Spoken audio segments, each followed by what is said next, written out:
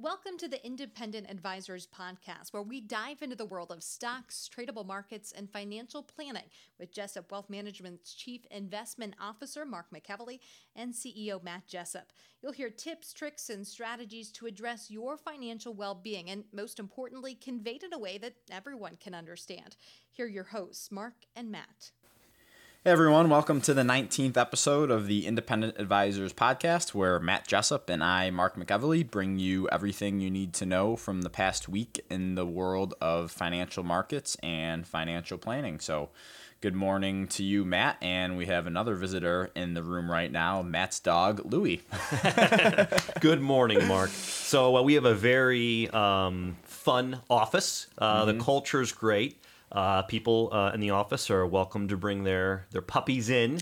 Yep. And today I have Louie with me, and everyone in the office loves him. He loves everybody. Yeah, he's a good dog. So he's hanging out with us today. Yeah, that's awesome. That's awesome.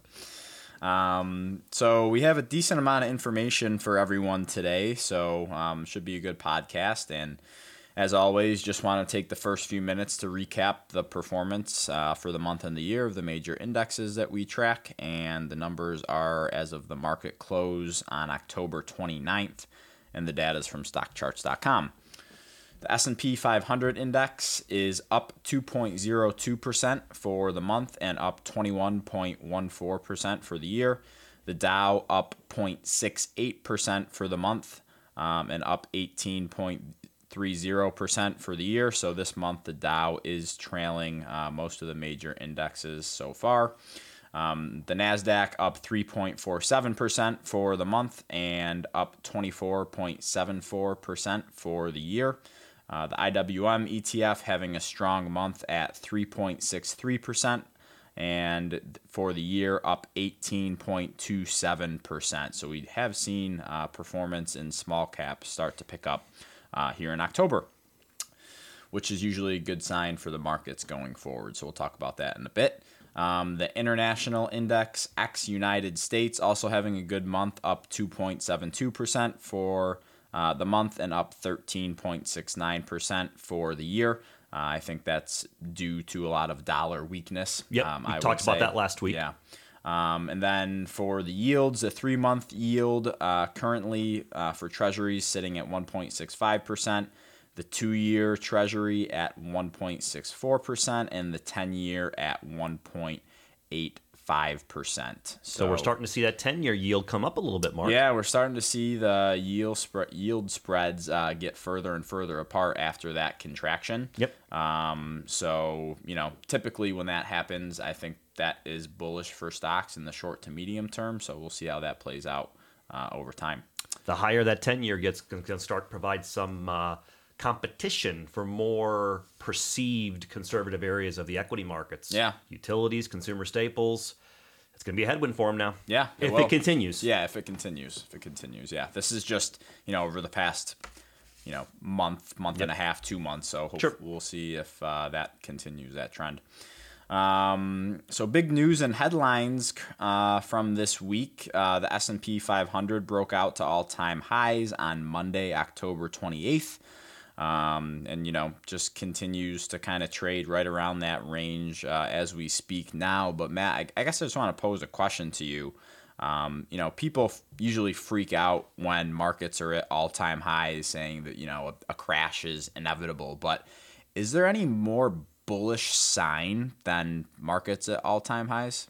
It's like anything else, Mark, psychologically. You've got the two emotions when it comes to investing. You got fear and greed. So it's funny, you'll have people sit here and say, well, I'm going to buy when the market pulls back. Okay? Market pulls back 5%. Oh, it could get worse. I'm going to buy when I start to see it recover. And next thing you know, it's making another 52-week high, and the money's still on the sidelines. Yeah. That's why I think, and this, I'm biased, but using a professional in these types of areas, if you are not comfortable either buying high or buying, when it sells off, you're just paralyzed and can't make a decision. That's also not a good strategy. Yeah, and I think it goes back to our discussion a couple weeks ago when we were talking about having a set of rules for investing. and this falls into that, So I just thought it was interesting. Yeah, I mean, the money flow right now is has a positive bias, is the best way to say it. Yeah, exactly. I just think with all of the quote-unquote negative news headlines we've seen this year, the market's still making all-time highs, so I would read that as being pretty bullish. Well, the last thing I'll say is this. I like when the market is climbing a wall of worry, all right? So what I mean by that is if there was no more excuses not to invest, that says to me all the cash on the sidelines has been used and there's nothing left to pump up prices, right? But if you have a list of worries, a list of reasons why not to, I like that, okay? Because that tells me that there's a surplus of cash on the sidelines that eventually is going to throw the towel in and say, it's going to keep going up. I guess I got to buy. Yeah. Yep. No, it's completely throwing it out there. That. Yeah. So we're still rolling through Q3 earnings season, and the market seems to be upbeat so far about earnings for the majority of companies. I think Apple reports after the bell tonight. Correct. So that'll be a big one, but anything else you wanted to add there? You might see in the newspapers, listeners, things like, tough comparisons year over year. And what they're talking about is, in general, companies had good earnings a year ago for the third quarter of 2018. So when they're reporting earnings for this third quarter of 2019, they tend to compare what they did a year ago in the same quarter. And so you're seeing things like, tough comparisons. Why? Earnings were pretty darn good last third quarter. Yeah. But I am sensing and seeing positive surprises. And I think that's part of the reason you're seeing the market breaking out to a 52-week high. Yeah. Okay. Yeah, I agree with that. Good way to say it? Yeah. The Fed, again, is in the news today as they're going to make an interest rate announcement today at 2 o'clock. So we'll talk about that next week on the podcast, the results and the impacts of that. I'd say wide speculation and expectations of a cut today. Yeah, Okay. Absolutely. Best way to say it. Yep. And then the Apex Summit, Matt, I know this is something that you've been watching. Yeah, I mean, I had this conversation, listeners, with Mark pretty consistently over the past couple of weeks, but especially this past week. Yeah, and just to give people an overall, what is the Apex Summit? What are the people supposed to be doing at it? And Sure. that type of thing. So this is an annual get-together. It's regards to Trans-Pacific. They get together government leaders as well as business leaders, and it's mainly to promote business activity between North, South America, and then pretty much Asia, Australia, New Zealand, and they hold it in different places.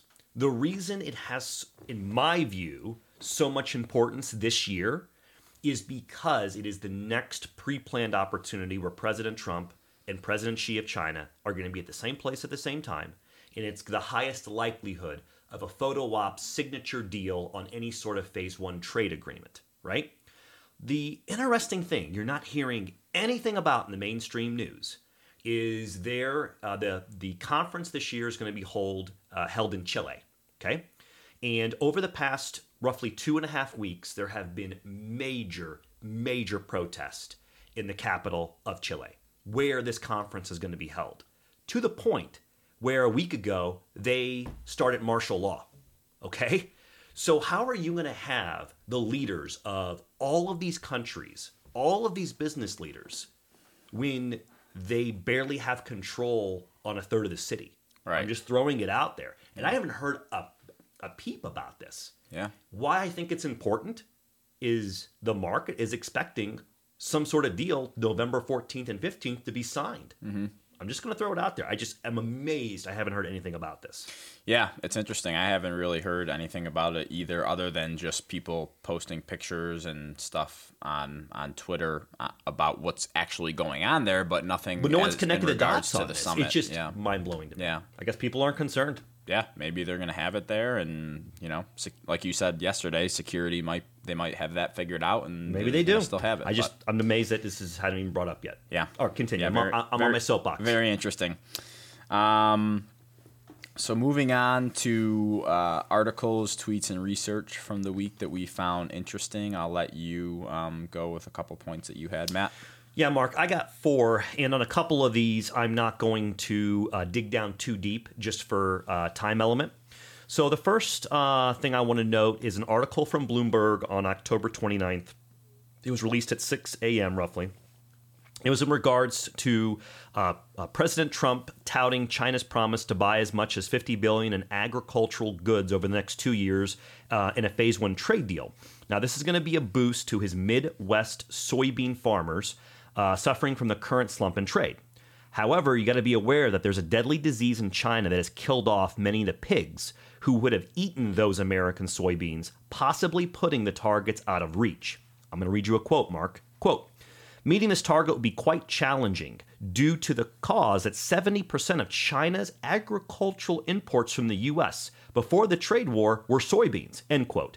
And almost all those soybeans imported into China were used for animal feed. Now, this was a quote from a Nomura economist, wrote in a note.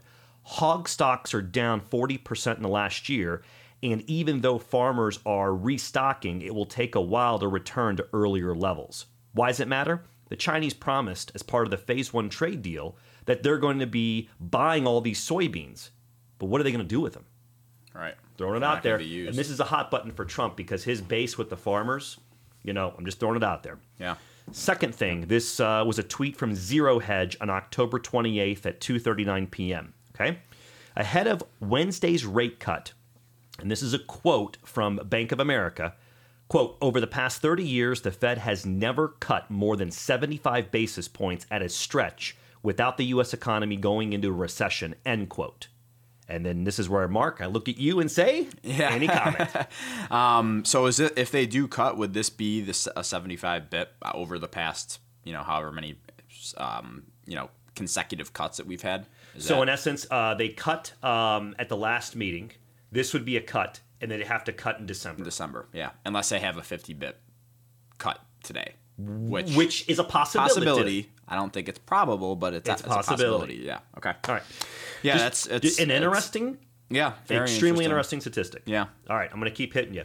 This one's a research note from ING Group on October 28th. Okay, you ready for this? The size of the U.S. economy as of the end of September of 2019 is going to be published today on October 30th with the release of the government's, quote, advanced estimate of our nation's gross domestic product, or GDP.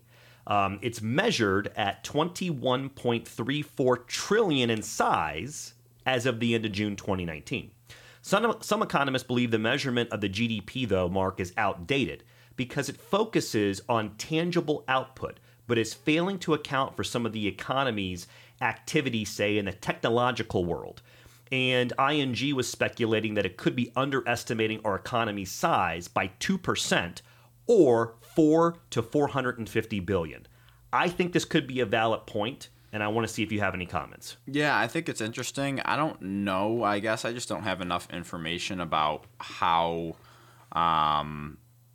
the government goes about these statistics and how they go about adding new pieces of data into it, like how our economy has evolved over the past, century, or not century, couple decades. Yeah. That's a good point. And I think I agree that and from what I know about it, I don't think that it possibly accounts for, all the technological advances that we've had and things that are more pertinent to our economy than they were today, than they were, 10 or 20 years ago. Yeah, I'll give you an arbitrary example. Buying an app online. Yeah. Is that covered now in GDP? Yeah. Good question, right? That's a really good question. Yeah, maybe we can do some more research into that because I really am just not familiar if that, something's... Buying a book, buying a digital book online. Yeah. Okay. Yeah. So the next thing is a tweet I saw from Eddie Elfenbein on October 28th at 10:31 a.m. He writes a blog called, quote, Crossing Wall Street. Since the great financial crisis in the late 2000s, there have been 25 pullbacks, Mark, of 5% or more. Every single one is turned back. My comment? Just a kind reminder as we sit at these 52-week highs that sell-offs are normal for the market and will eventually come. Mark? Mm-hmm. Yeah, I think this is just another, good thing that we just, are hitting on again, like we mentioned in the beginning of the podcast, that, the market's not going to go straight up. Nope. And we're going to get, 2 step forward, 1 step back in bull type of markets. And that's what we've had over, the past, especially since, 2015, 2016, where the market was concerned over China and we went into a little bit of a correction period. But ever since then, it's been pretty much stair-step formation, 2 step forward, 1 step back. Which we've been talking about. Yeah, and the 1 step back could be, 3%, 5%, 10%, but that's still within the normal range of, what we should expect from the market. Here's the challenge from an average investor psyche. They always remember the high water mark. I get it, okay? I'm not saying this to be demeaning to that psychological thought process. But the problem is that then becomes the benchmark. So let's say that we have a fictitious account and it gets to 100,000. And that becomes, if it drops down to 95, they're like, holy moly, I lost $5,000. But they started with 50 grand 5 years ago in my fictitious example. Right. So just remember, listeners, psychologically, it is, I think, normal that when these markets hit highs and you get your statement for the end of October, it's going to most likely show a fat number. Just remember that if we do get a pullback, these things are normal. And that's why I wanted to reference this tweet. Yeah, and it goes back to the, most people I think are, short-term looking when it comes to emotionally at the market because, they see the statement for October. It's going to show a nice number, maybe the highest they've ever seen.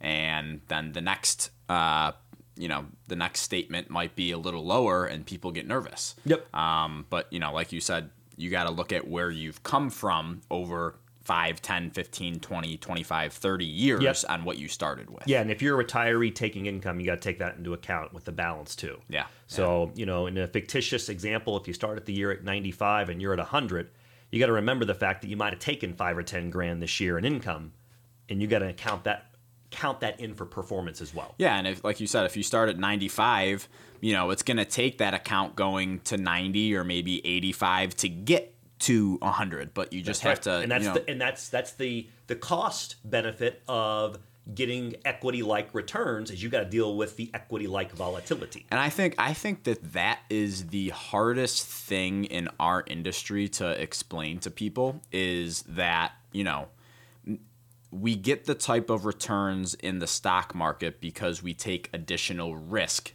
rather than just buying, a CD or buying a government bond. That's right. So that's the risk that you take. So we get rewarded for that risk, but you have to understand that there's going to be some volatility that comes along with that. That's right. And the reason that our clients hire us is to understand their risk tolerance, goals, and objectives and to proactively manage that. Mm-hmm. But, that's a different story. But again, the point we're making is you can't have your cake. You need it too. Yeah. Right. Yep. I agree with you there. So just a couple notes that I had as well. There's a tweet from Nick Maguli, and I'm sorry, Nick, if I butcher your last name. We talked about some stuff from Nick before on the podcast. And this was on October 28th, and I just saw last night that he tweeted out that this was his most popular tweet of all time, Matt. So that's a big statement. I'm glad I picked this for us to talk about. This is going to be good. I'm ready. Yeah. So he says, personal finance tip. Anytime I splurge on something, I take the same amount of money and invest it. So if I wanted to buy a $400 pair of shoes, I also have to buy $400 worth of stocks. Makes you reevaluate how much you really want something since you have to save 2 times for it. I love it. I think it's great. I love it. This is something that I actually want to test and implement with my fiance if I can get her on. She's going to listen to on this. path, yeah. But I really think that again, we always talk about the simple financial tips that we can give people to help increase their financial point, longevity. Mark. I like the idea. I think this is just another thing that it's just like try this out for like a month and see how your attitude changes when it comes to buying certain things. I'm not talking about buying groceries or paying bills and stuff like that, but if you, like he said, if you want to go buy a new pair of shoes or a new pair of jeans or something like that, let's apply this to my world, okay? Yeah. So, for people that don't know me who are listening, one of the splurges that I have is I enjoy good wine, okay? Mm-hmm. And it'd be funny if I were to annualize what I spend in this wine. I'm a good saver. Yeah. But it'd be interesting if I had to then say that in additional. Right. That'd be a good little exercise for me. It should. Maybe we should try that out. Maybe me and you both, and we'll report back. I love it. But yeah, no, this is something that I do want to try to do and see, how it changes. It's a great tweet, Mark. Yeah, good job, my man. tendencies good and job. stuff. So Nick, that's an awesome tweet from Nick. That's one of the top tweets I think that we've had on the podcast before, and that I just like in general. Now, see, it's like anything else listening to a podcast. Yeah. When I listen to a podcast, it could be 40 minutes long, 10 minutes of it, I'm eating it up, right? And that's one of those things I think a listener going to walk away, up. they're going to eat that up. Yeah, I like that. And then the last one I had was a tweet from Josh Brown on October 24th. And he tweeted a picture of this table. And again, we're still working on getting the podcast show notes tab up and running on the website, so stay tuned for that. But for right now, I can retweet this on my Twitter as well. Again, at Mark McEvely if you want to see this chart, but we'll just talk about it for now. So he tweeted and said, burn this table into your brain. Remember it when you're being offered clunky portfolio hedges that are expensive, unproven, and needlessly cumbersome. So this is a pretty cool chart, Matt, and it shows the performance of the 5-year treasuries during recessions. So it gives 1, 2, 3, 4, 5, 6, 7, 8, 9 different periods of recessions. And the average performance over those 9 periods for 5-year treasuries has been 11.2% during recessionary periods. So I just thought that this was an interesting statistic that, something as simple as a 5-year treasury bond could offer a good hedge in a portfolio for pretty cheap. But I think the challenge here, Matt, is, answering the question of should someone always have an allocation to 5-year treasuries? Because as we all would like to think, we could predict when the next bear market will hit or the next recession will hit. We can't. So these numbers seem nice on this table, but knowing when to add it is a tough part unless you always have a portion of your portfolio allocated to 5-year treasuries. Yeah, that's an extremely loaded question because behind the scenes, the way that you and I manage money for clients, we first start at the client level and intimately understanding their risk level, their goals, and then we overlay that with our overall blueprint and outlook on the market, and we blend them together. Yeah. And it's difficult to sit there and say, well, there should be this tried and true formula where they always have an allocation to, say, stuff like this. And I think for just generalizing that for listeners, I think that would be malpractice for us. Yeah. I mean, that's a tough one. Yeah, it is because, it's a different situation if you're dealing with someone that's 25 years old and out of college and starting to save right now, as compared to someone who's 60 and needs income from the portfolio. Now, where I think this chart could be very applicable is if we have a geopolitical event that is unforecasted, and the best example is like a 9/11. And, clients wanted to, or a listener wanted to hedge a portfolio, well, this might be something that might be applicable. Yeah. Right? And in that specific example. But I still think it's a great chart because if you wanted to get a hedge and you're looking for the cheapest, most effective way to do it, buy a treasury bond. Yeah, exactly. Good stuff. I liked all of those tweets and articles and research from this week. So that was good. So moving on to the financial planning topic of the week. This week, we are talking about what people can do with an old 401k if you have one. So again, this is just material we're using from Commonwealth Financial Network, who's our broker-dealer. Again, this is not advice. These are just, things that we see that people have the ability to do with old 401ks, just if you're at a standstill and you don't know what your options are. And what we're going to do for listeners is this is something we got approved ahead of time that we are going to post to our Facebook page. It is a 2-page sheet, kind of similar format, Mark, to last week's topic, which was talking about beneficiaries on accounts. Yeah. And please understand, listeners, we can't get in depth with specific advice due to the regulatory environment that we're in our industry. And that's why we cannot generalize things. That's why we're going to do talking points on this today. Talking points and observations. Good way to say it, sir. Yeah. Yes. So back to the topic. So say you switched jobs, 5 years ago and never did anything with the 401k. This verbiage kind of talks about 4 major options for people. And I just wanted to take time and go through each option. And again, this comes from Commonwealth Financial Network's kind of retire ready educational series. So I think we get this question a lot, Matt. And this article does a good job of articulating the 4 most popular per se options to consider on what to do with an old 401k. Bingo. So the first option you have is to roll the assets into your new employer's plan. So the pros from this would be managing all of your retirement assets in one place, offering simplicity and making it easier to track your progress towards your retirement goals. And I think this is a pretty big benefit for most people. Everyone's like, I have accounts all over the place. I got 4 401ks. I got 5. They're all over the place. I want to see everything in one concise spot, and that's a popular option that we see. The cons to this is not all employers will accept a rollover from another plan. So be sure to ask your new 401k plan administrator about any applicable rules or restrictions. You can also ask for something called a plan summary document as a participant, and it should be listed out all there. The information. Yeah. I'll say it again. Plan summary document is what you'd ask for. Yeah. Okay. Yep. So that's option 1. Option 2, leave the money in your old employer's plan. The pros to this, if you like the investment options your old plan offers, leaving the money where it is will allow you to continue with that investment strategy.